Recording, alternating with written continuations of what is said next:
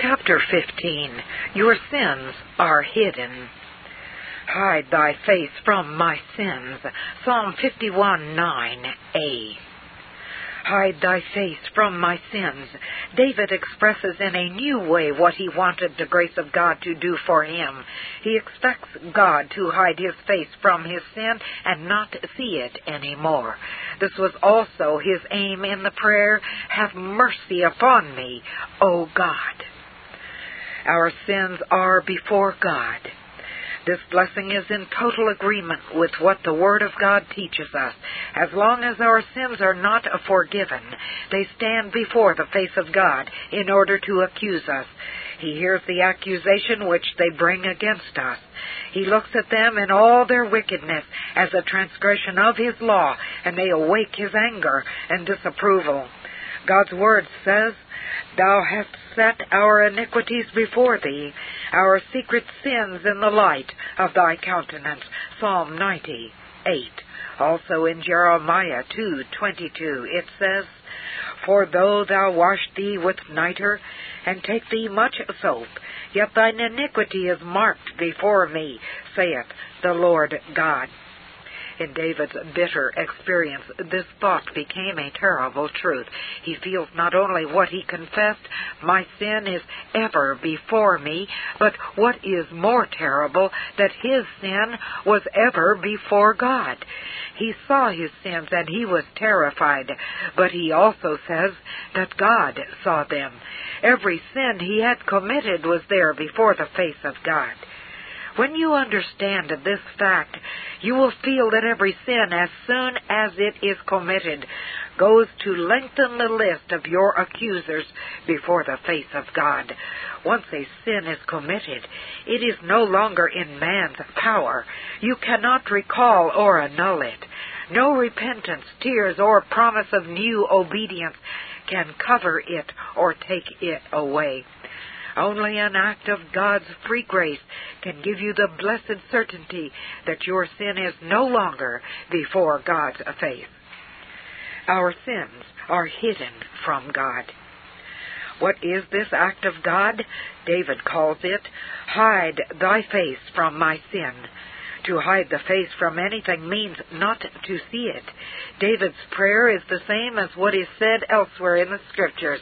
For example, in Numbers 23:21 it says, "He hath not beheld iniquity in Jacob, neither hath he seen perverseness in Israel." Hezekiah also prays, "But thou hast in love to my soul delivered it from the pit of corruption, for thou hast cast all my sins behind thy back." Isaiah 38:17. The prophet Micah also says, "He will turn again, he will have compassion upon us. He will subdue our iniquities, and thou wilt cast all their sins into the depths of the sea." Micah 7:19. In like manner, the Lord speaks to the prophet Jeremiah. "In those days and in that time, saith the Lord, the iniquity of Israel shall be sought for, and there shall be none. For I will pardon them whom I reserve." Jeremiah 50:20.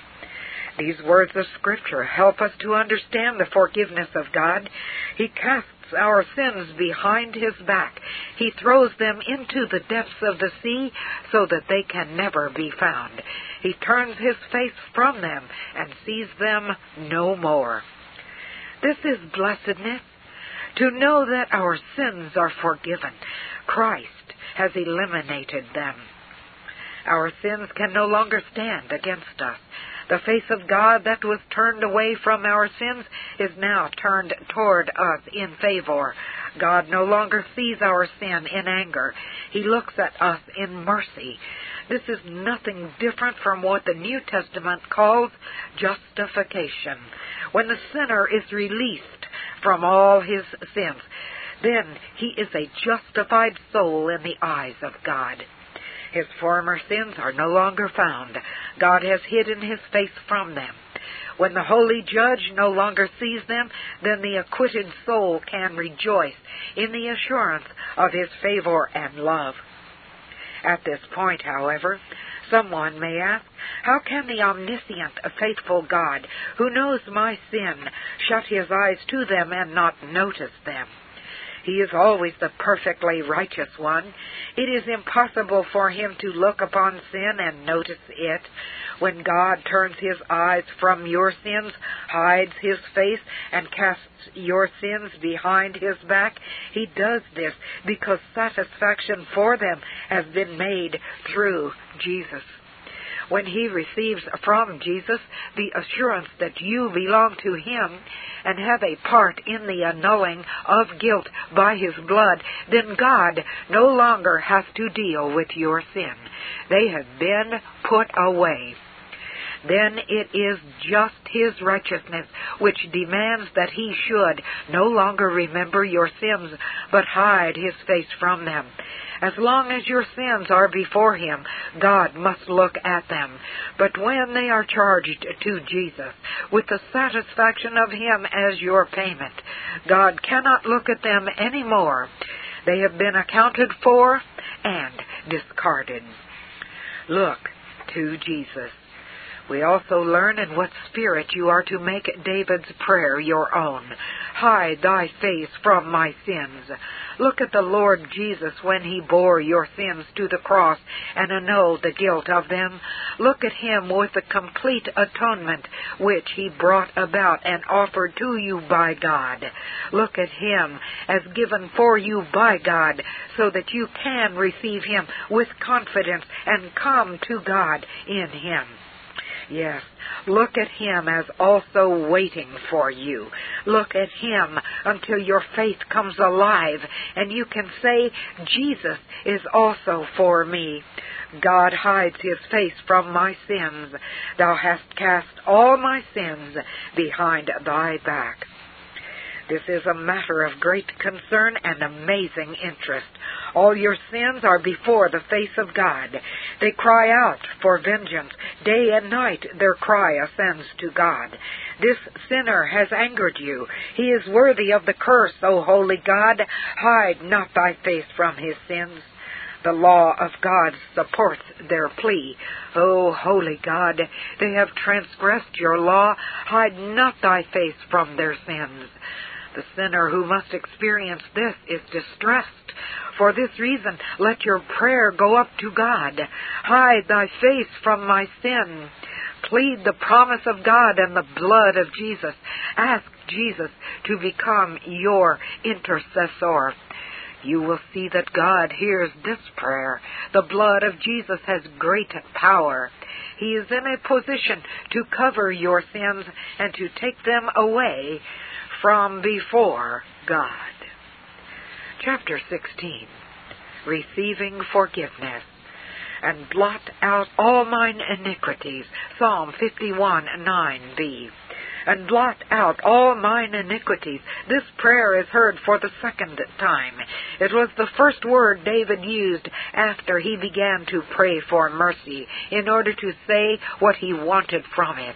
He has already expressed his desires by other expressions, such as, wash me, cleanse me, purge me, cause me to hear joy and gladness, hide thy face from my sin. Once again, he expresses them in these words, blot out all mine iniquities. For an explanation of this statement, we refer to what has already been said in verse 1. It is important for us to use this word to reflect on the preceding portion of the psalm. Also, this is the last time this point is referred to in the psalm. In the following 3 verses, David asks for an inward renewal of his heart by the Spirit of God. And from verse 13 to the end of the psalm, he speaks of the fruits of the thanksgiving which God's redemption brings. Understanding forgiveness. Before he proceeds, David once again repeats the prayer, blot out all mine iniquities. In this way he shows us he was sincere about this matter. He knows that this is the root and beginning of all the rest. If there is no clear understanding between God and the sinner regarding the forgiveness of sins, there can be no further question about a new life. Therefore, friend, I will also deal with you on this matter earnestly, definitely, and with all sincerity. I want to ask you some questions concerning this all-important matter. Do you thoroughly understand what the forgiveness of sins, the blotting out of iniquities is?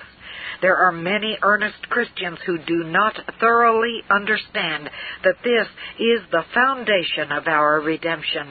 Do you understand that the blotting out of all sins is the first blessing God wants to give to the one who longs to be saved? Do you understand that God is prepared to give it immediately to everyone who receives it trustfully? God offers it to us continually.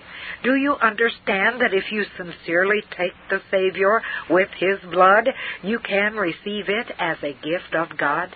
Along with Jesus, you actually receive by faith the blotting out of your sins. Do you know that by faith you can know that your sins are blotted out of God's book? The Holy Spirit, as the Spirit of faith, bears witness to you of this forgiveness. Do you understand that this blotting out is perfect and complete?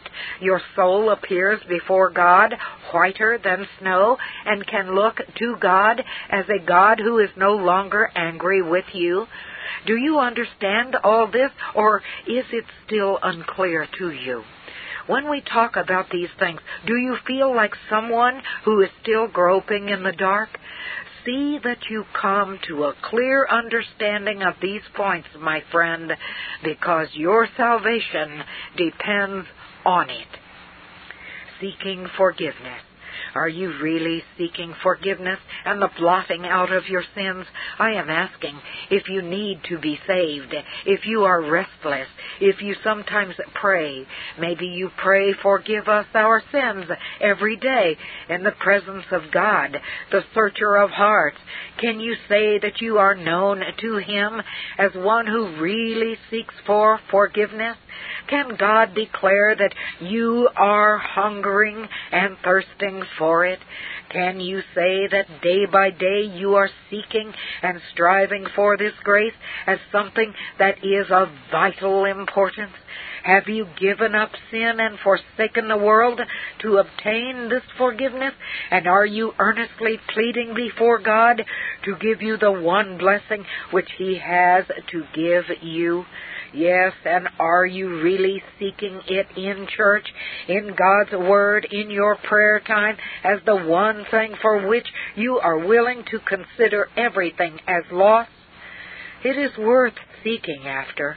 God wants us to seek it.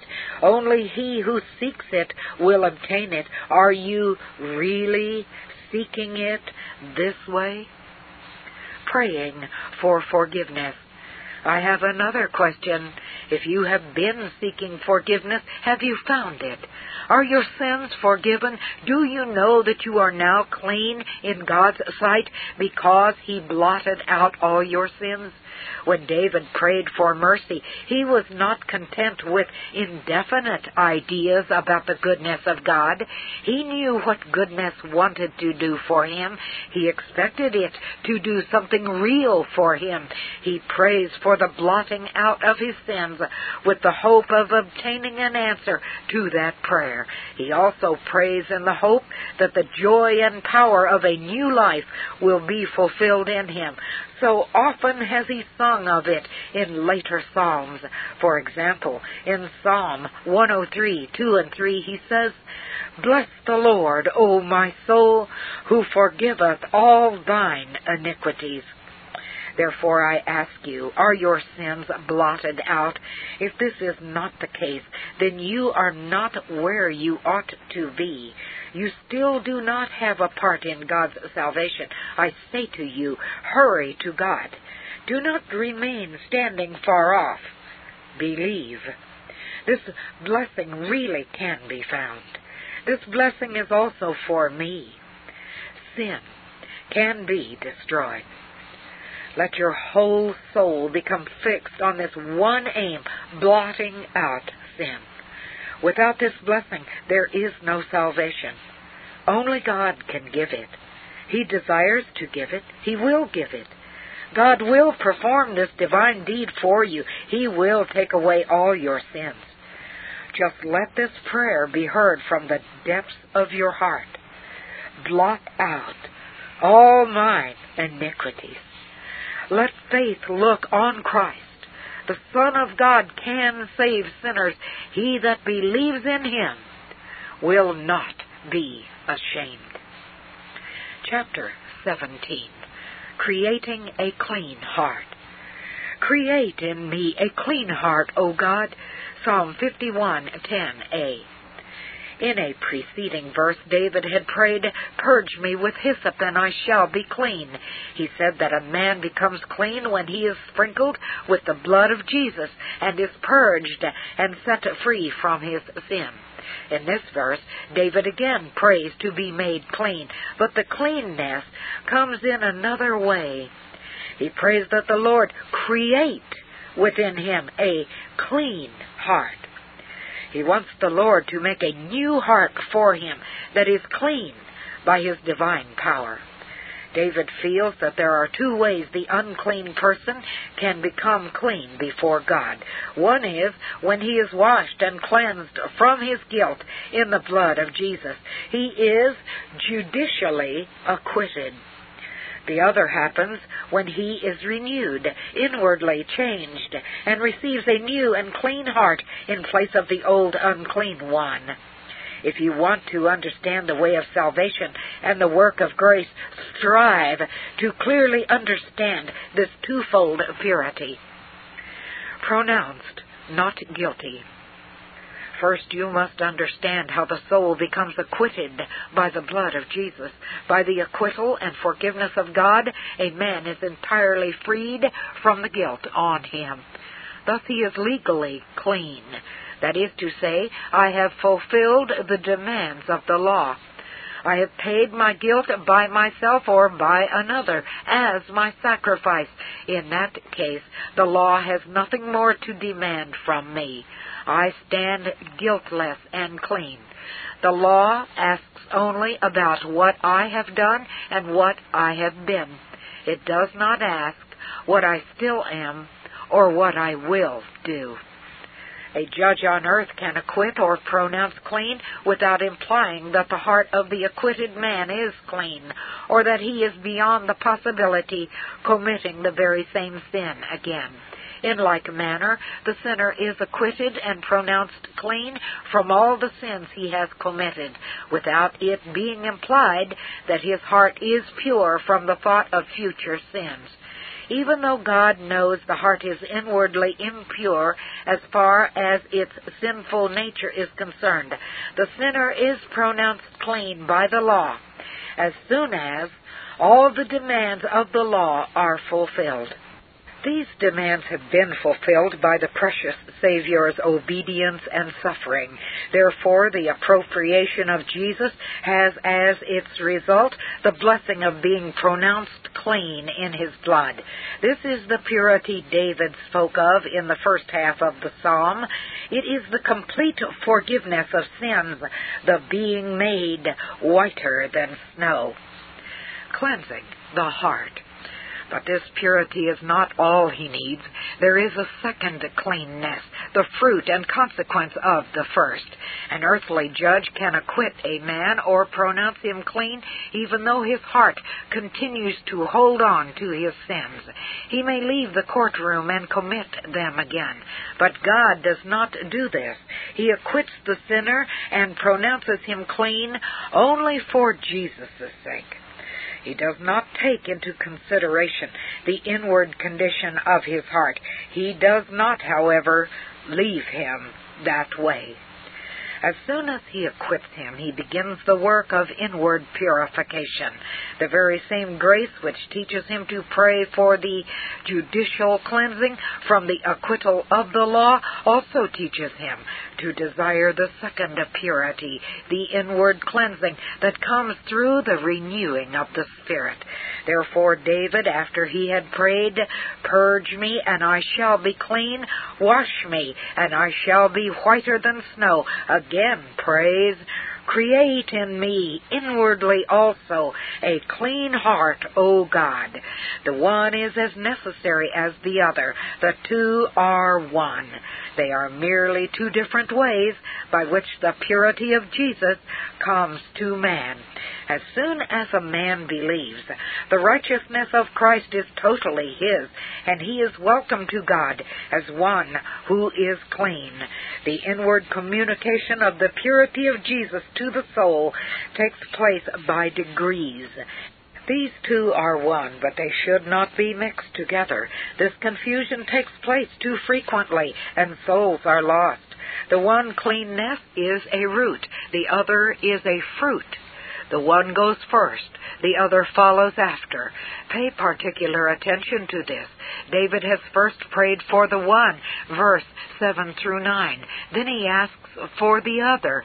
Never forget that the first, the cleansing of the blood of Christ, is granted before you can inwardly receive the second. Only if you receive and accept the first will you have the power to obtain the second. Let this be your prayer. Have mercy upon me, O God. Blot out my transgressions. Create in me a clean heart. Now we understand the place this prayer occupies in this psalm. It has better prepared us to feel its meaning and power. May God teach us to offer up this prayer earnestly and with our whole heart. Desire a clean heart. We must desire above all things to go on toward inward purity. David is not content simply praying for the forgiveness of his sins. No, he felt that his whole nature was inwardly corrupt. He also wants to be inwardly purified. He simply will not be content with acquittal from punishment. Unfortunately, many are quite content with this. No, he also wants to be free from the power and indwelling of sin. He feels that only according to the measure of his holiness can he enjoy God. Blessed are the pure in heart, for they shall see God. Matthew 5:8. Let this be your desire. This clean heart must also be your expectation. God the Creator is also God the Renewer. He can do this, just like the work of the first creation was completed step by step, so also will it be with the renewal. The Holy God can perform this work. He can make the unclean heart clean. It is not too hard for Him. This is what grace will do for you. Let your expectation reach for this blessing. When you pray for forgiveness, let it be a step to becoming holy.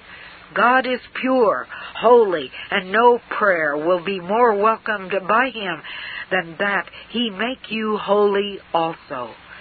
Create in me a clean heart, O God. Chapter 18. Having a steadfast spirit, and renew a right, steadfast spirit within me. Psalm 51:10b. When God creates a clean heart, then man is born again. He is a new creature. He has received the new life, the love of God. Nevertheless, it is not enough for a man to receive a new life. He must grow and be strengthened.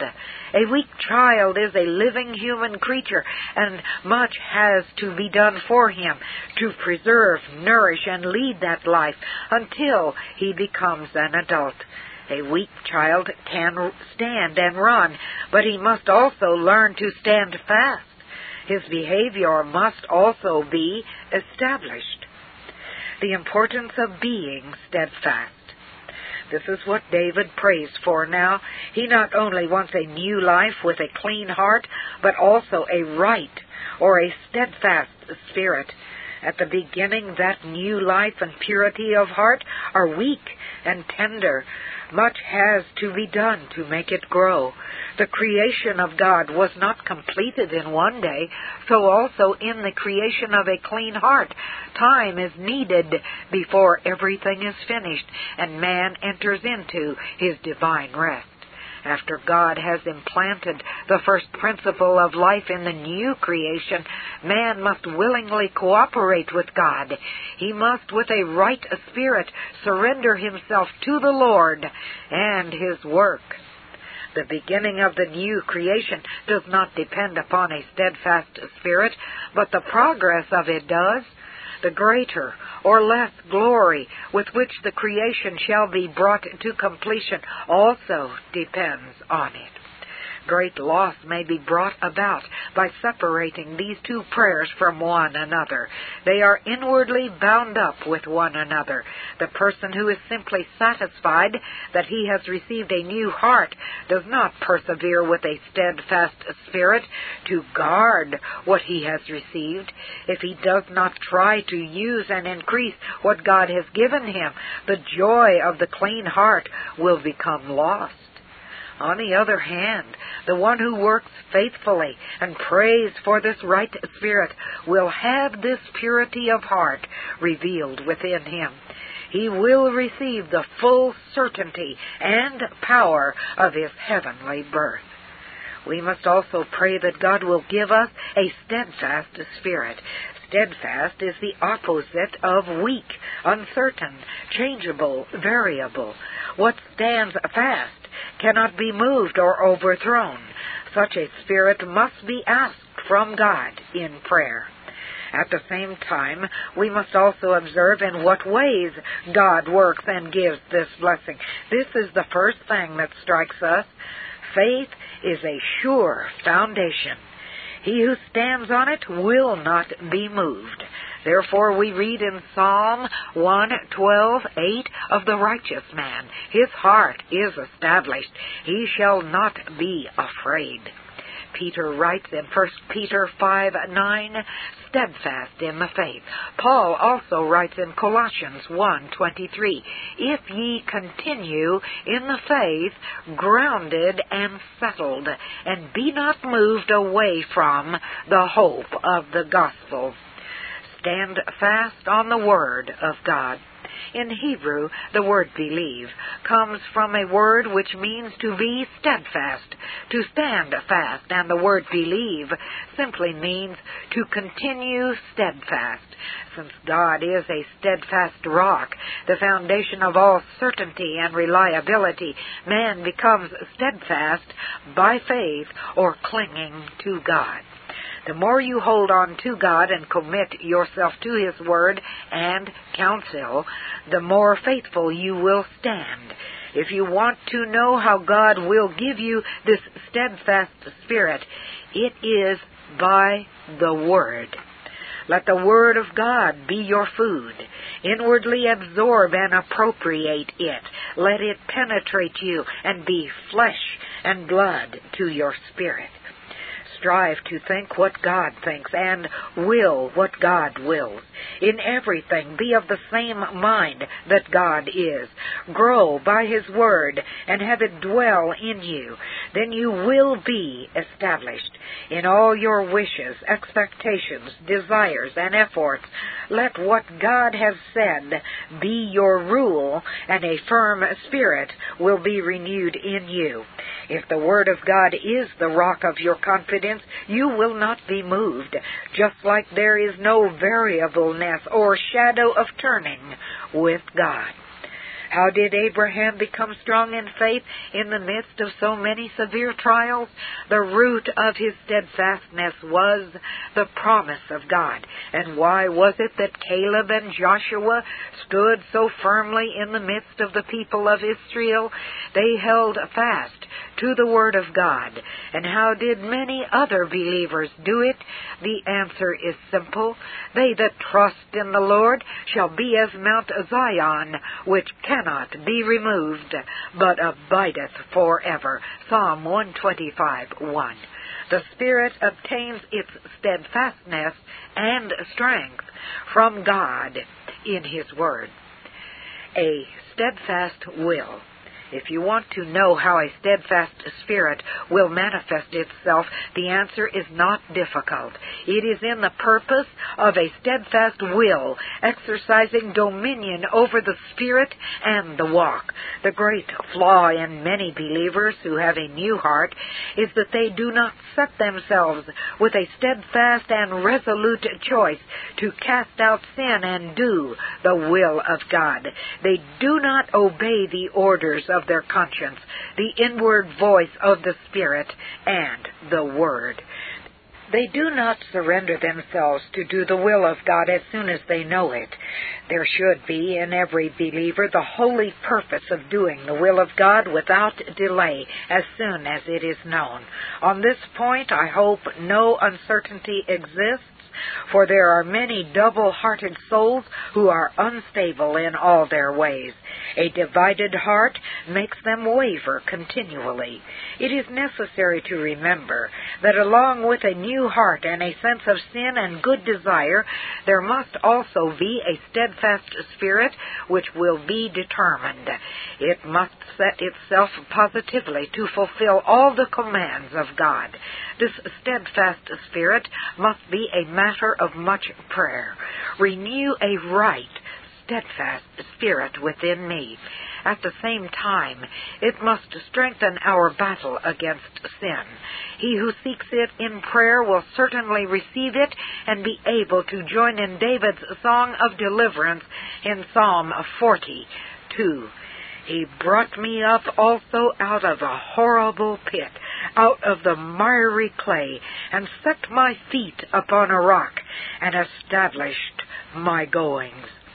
In the prayer for grace, in the life of grace, the steadfast spirit must have a place. The young tree not only must be planted, but must also become deeply rooted. Otherwise it can bear no fruit. Therefore let it be a continual prayer with you.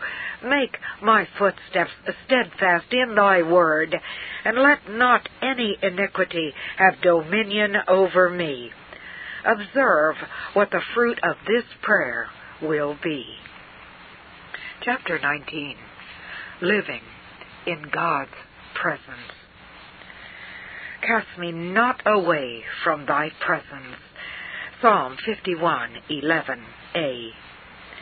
In his prayer, David proceeds to seek the blessings of the new life and also teaches us, by the Holy Spirit, what we may expect from grace. The clean heart and the steadfast spirit are great blessings. But there is still something more which David desires, the light of God's countenance. He prays for the blessed experience of always walking in the presence of God as his friend. The joy of God's presence. The promise of this blessing in the Word of God is very clear. It is frequently named as one of the privileges of God's children. For example, in Psalm 89:15 it says, "Blessed is the people who know the joyful sound. They shall walk, O Lord, in the light of thy countenance." It cannot be otherwise.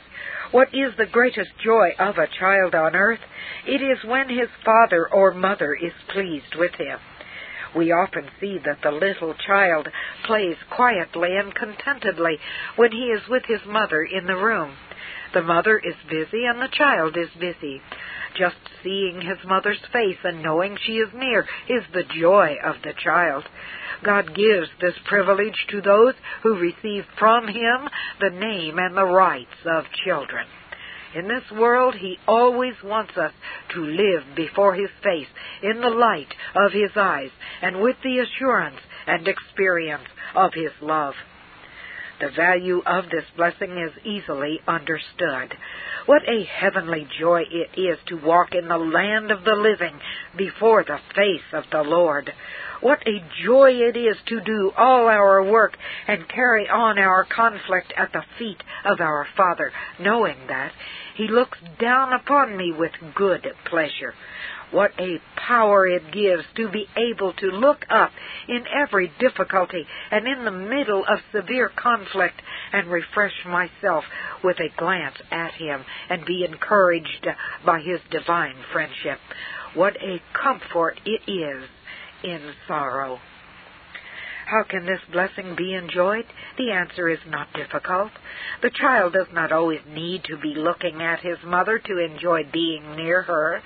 The child is busy with his play or work, yet he immediately observes when his mother goes out. In the midst of all his work and play, he always has a hidden sense of her nearness. So it is with a true Christian. He can be so closely knit to his God that he cannot miss His presence. In the midst of all his activities on earth, there always remains the blessed feeling that my God sees me and I can look up to Him. He works under the eyes of God. Through this living and active faith, he beholds the invisible one and abides in His light. Just like one walks and works in the light on earth without always thinking about it, so there flows around him the spiritual experience of the presence of God as the light of his soul. We must understand what a vital part this experience makes in our spiritual life. Do not forget that God's aim in His grace and your redemption is to restore the broken bond of fellowship and love between you and Him. True Christianity consists of the soul finding its highest happiness in personal communion with God. Daily unbroken fellowship between God and you is what grace gives. Every day you must try to walk in the light of God's presence. If you want to know how to get to the point of living so that you can enjoy this blessing, this psalm gives you the answer. How to live in God's presence. In the first place, be aware of the forgiveness of your sins. Hold on to the grace which has blotted out your guilt. Every day bring each new sin to the blood of Jesus so that you can be washed from it again. Every day seek a living certainty of the grace which sees you in righteousness of Jesus as being whiter than snow. Look to the holy God who, for Jesus' sake, pronounced you righteous and loves you. Without this, it will be impossible to walk in the light of God's presence. Remain secure in the faith that God is your God and your Father. Only by this faith can you continue in the enjoyment of the light and the love of God. In the second place, strive to keep your heart pure. Let the passion of your soul burn strongly against all inward impurity and sin. Guard against negative or unholy attitudes. Remember, you must hate sin as God hates it. Keep in mind that you are redeemed to be holy as God is holy. Let this be your fervent and earnest prayer. A clean heart, oh my God, a clean heart. Knowing that the work of the new creation is not finished at once, ask God to accomplish His work in you. A redeemed soul who remains content with what he has and does not earnestly desire to be holy cannot walk in the light of God's presence. His worldly thinking and his carnal attitudes are a cloud which separate him from God. In the third place, maintain a steadfast spirit. You must have a steadfast determination of the heart, a firm choice of a strong will to walk in God's presence. While you hold on to forgiveness and desire purity of heart, determine not to rest until you have experienced the blessing of always abiding in the pleasure of God's presence. Begin every morning with this steadfast purpose and seal it with believing prayer that God will keep you from everything that might turn you away from His presence. Let this be your will, because it is also the will of God. Then you will obtain the blessing. You will find that grace will do this for you. God will hear your prayer. Cast me not away from thy presence. In this blessed experience, you will be able to say with joy, "Oh, how great is thy goodness, which thou hast wrought for them that trust in thee before the sons of men. Thou shalt hide them secretly in a pavilion from the strife of tongues. Blessed be the Lord, for he hath showed me his marvelous kindness in a strong city." Psalm 31, 19 through 21. Chapter 20. Asking for the Holy Spirit. "And take not thy Holy Spirit from me." Psalm 51, 11b. David has sought a great blessing, a very gracious gift from God. He asks that he may always walk before his presence and in the light of it. He has asked that his whole life be illumined by the immediate presence of God, living under his eye and in his favor. David wants his whole life on earth to be spent in conversation with his God in heaven. Grace is prepared to give us this glorious life. Walking on earth in fellowship with God in heaven is a wonderful experience, but that the Most High would come down from his heaven to dwell in my heart and consecrate it to be his temple, certainly this is the full glory of what grace has destined for us. This is what David craves in the prayer, "Take not thy Holy Spirit from me." He yearns for the conscious indwelling of the Holy Spirit. The first work of the Spirit. Some may think that this petition is not in the proper place. Nothing is ever worked in us except by the Spirit. Even the first conviction of sin and the desire to pray for grace must come from Him. Should prayer for the Spirit then precede everything else? The answer to this question should be given several considerations. The working of the Holy Spirit in a sinner who desires salvation is indeed essential. But it is a hidden and unconscious desire. He does not know that the anxiety arising from the conviction of sin and his earnest pleas for mercy are the results of the Spirit's operations. On the other hand, when at a later time he does accept the Lord, he has the promise that he will know the Spirit. The Spirit will not only work in him, but will establish his presence in him so that he will know and feel it. This, for example, is the promise given to those who were baptized on the day of Pentecost. They had already, at the outset, experienced the operation of the Spirit. "Repent, and ye shall receive the gift of the Holy Ghost." Acts 2:38. The Lord himself said to his disciples after they had experienced the first workings of the Spirit, "If ye love me, keep my commandments. And I will pray the Father, and he will give you another Comforter." John 14:15 and 16. The believer's pledge. David's prayer here is not a petition for the first operation of the Spirit, which is conversion. Such a prayer is necessary according to the will of God and must be prayed. But the petition here in Psalm 51 asks for that indwelling of the Spirit of God, which is the privilege of the believer. The Spirit dwells in us to teach us, see John 16:13 and 14, to seal us and give us the assurance of sonship, see Romans 8:15 and 16. The Spirit comes to sanctify and prepare us for heaven, see Romans 8:11. This is the lesson taught to the believer in this petition. This Reformation audio track is a production of Stillwater's Revival Books. SWRB makes thousands of classic Reformation resources available, free and for sale, in audio, video, and printed formats.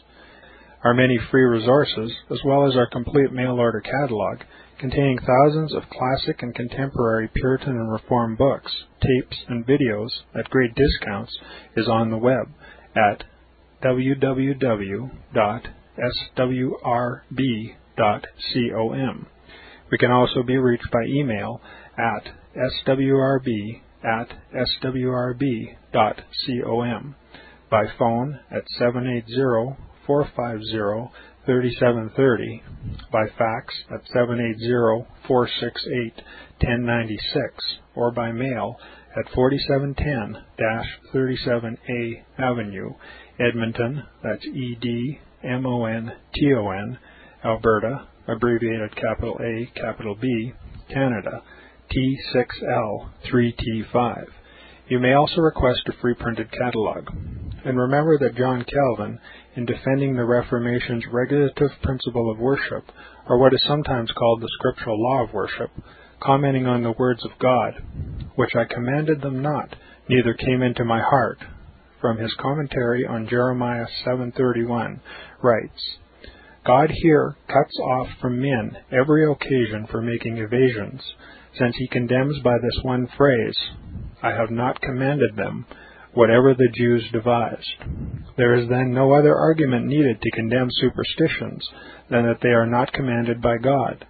For when men allow themselves to worship God according to their own fancies, and attend not to his commands, they pervert true religion. And if this principle was adopted by the Papists, all those fictitious modes of worship in which they absurdly exercise themselves would fall to the ground. It is indeed a horrible thing for the Papists to seek to discharge their duties towards God by performing their own superstitions. There is an immense number of them, as it is well known, and as it manifestly appears. Were they to admit this principle, that we cannot rightly worship God except by obeying his word, they would be delivered from their deep abyss of error. The prophet's words, then, are very important, when he says that God had commanded no such thing, and that it never came to his mind, as though he had said that men assume too much wisdom when they devise what he never required, nay, what he never knew.